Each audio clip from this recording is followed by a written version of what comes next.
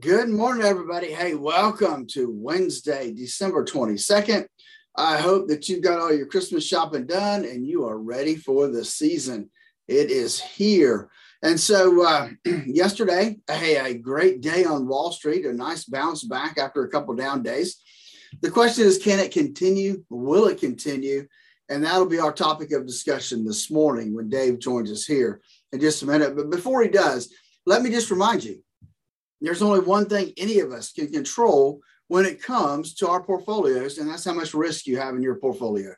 That's why we developed the core retirement design, our trademark process, where we help you calculate your risk and ultimately help you put together and establish your optimized risk match portfolio.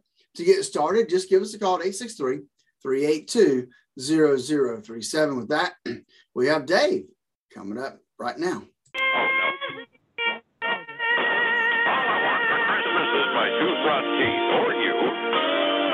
Whichever one is available in the store, supply chain, don't you understand? It's 8:41 here, 19 before 9. Time to check in on your money and see what's happening on Wall Street. And for the moment, I got good news based on yesterday, which is truly kind of strange over the last few weeks. Probably augurs bad news for today. Let's find out. Downtown, we check with Phillip Statler from Statler Financial Services, who is on the line this morning. Phillip, how are you today? Hey, Dave, doing well today. It's a little chilly when I walked outside this morning, but hey, I love that breath of fresh air, a little chill in the air. Well, let's see what you're saying tomorrow morning when it's down to 48 degrees in the morning. Yeah. You're always very cheerful when it gets a little nippy. 48 degrees is getting a little bit cool for this northerner turned naturalized Floridian. So well, we start out the morning with good news because yesterday the Dow just absolutely went apey, up 1.6%, up 561 points yesterday. Standard & Poor's was up an even bigger percentage, up 81 points. NASDAQ was up 2.4%, up 360 points. Virus? What virus, right? Well, yeah, I mean, I think that's the deal is people are starting to really look at it and say, okay, what does all this really mean? What the Omicron, what are they telling us? What are we seeing? And we're seeing that it, like we talked about all week, really, it spreads faster, but it is not as potent as the other two versions of COVID. And so we're not seeing as many people in the hospital. Now, I know they say it's just getting started, that we're going to see more come, but I mean, I saw a worldwide number today. I think it was like less than 150 people hospitalized because of the Omicron variant. In the UK, it's 14. So I think people are tired of COVID, number one. And so this is being less impactful than, and if the politicians would be quiet, I think it would be non-impactful at all. Yeah, that's kind of the downstroke to the thing. If the politicians would just keep their yaps shut. I did a little research. The one reported Omicron death that we've had so far was in Texas. It was a 50-year-old male. He was unvaccinated, and yes, he had quote-unquote underlying health conditions, and that's always been one of my pet peeves when people say, oh, underlying health conditions. Oh, you carry 20 extra pounds, you're called overweight, and that's an underlying health condition. But the non-vaccinated status was something that did catch my eye at the very least. So, yeah, it looks like it's not exactly the common cold, but nowhere near as dangerous as the Delta variant was. Well, that's true. And I think that's what's coming out.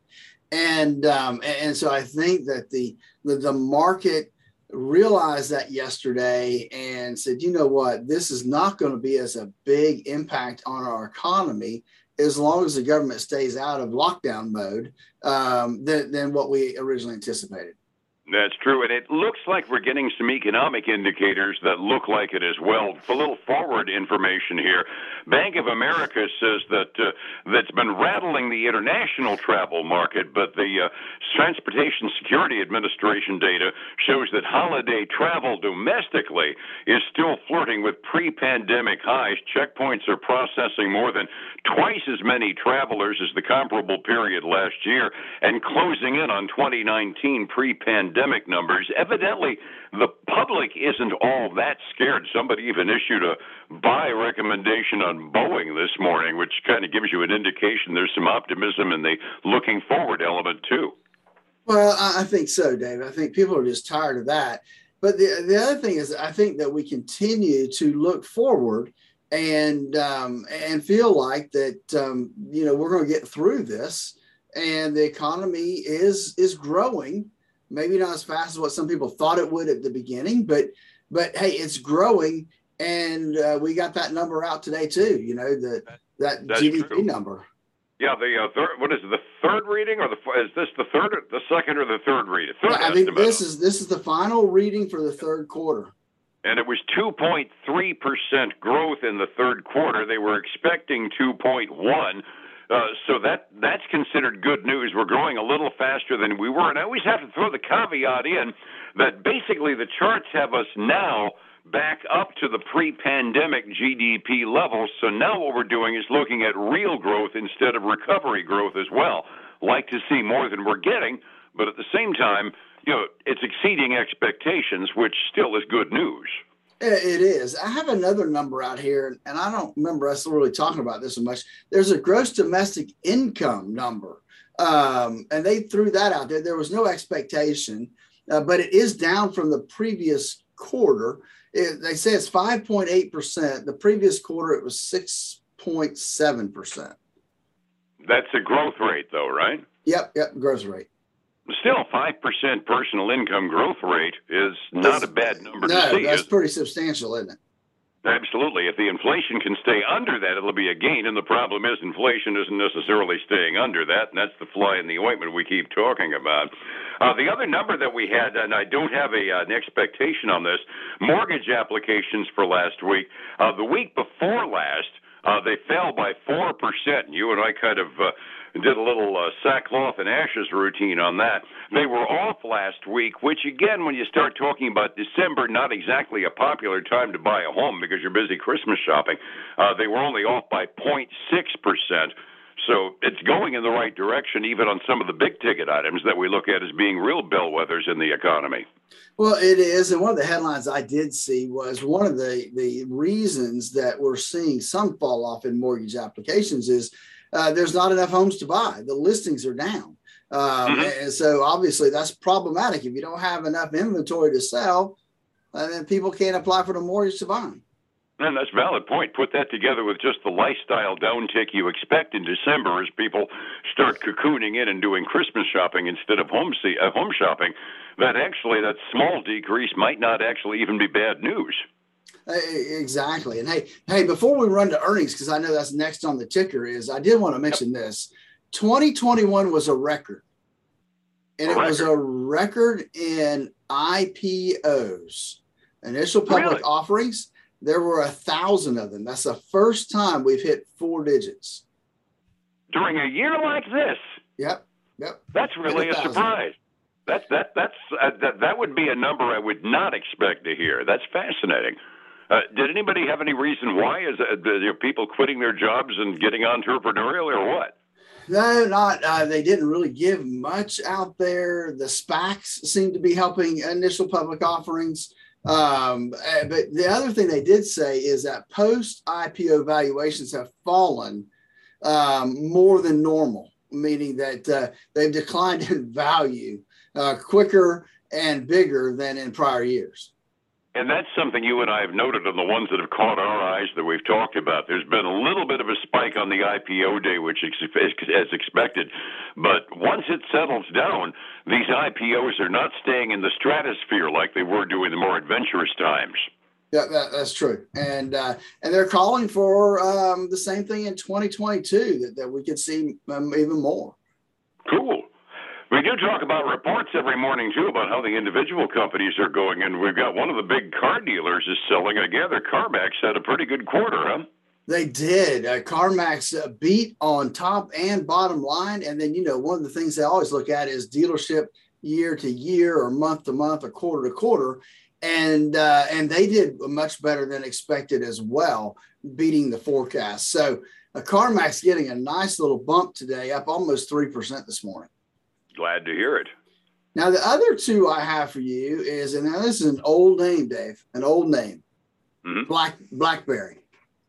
Now, Which BlackBerry I doesn't, didn't even know they still existed because I hear yeah, so little about them. they don't, I don't know how much in the cell phone business they are, but they're more in the cybersecurity business now. Um, and they had an okay quarter. They broke even compared to a 7-cent loss they were expected to have. Revenue was ahead of expectations, but their flying ointment is their current quarter forecast for those cybersecurity products is way shy of expectations. So even though they beat across the board, they're getting beat up this morning, down about 2.2% this morning. Okay. I thought they were traded on the Canadian exchange. No. Oh, okay. Still have them here too. Memory is foggy, but I always thought they were a Canadian company.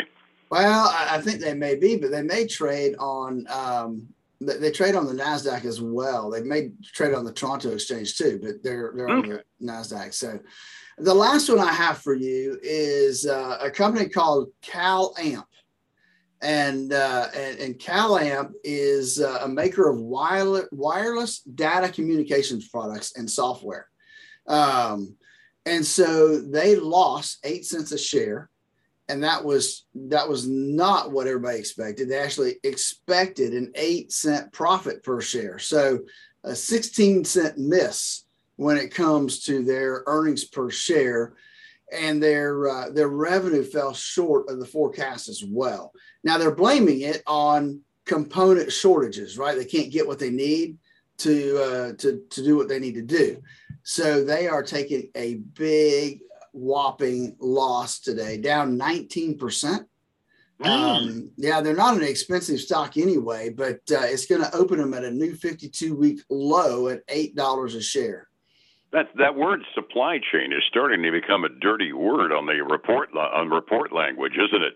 It really is, especially when they start looking out for forecasting the next quarter.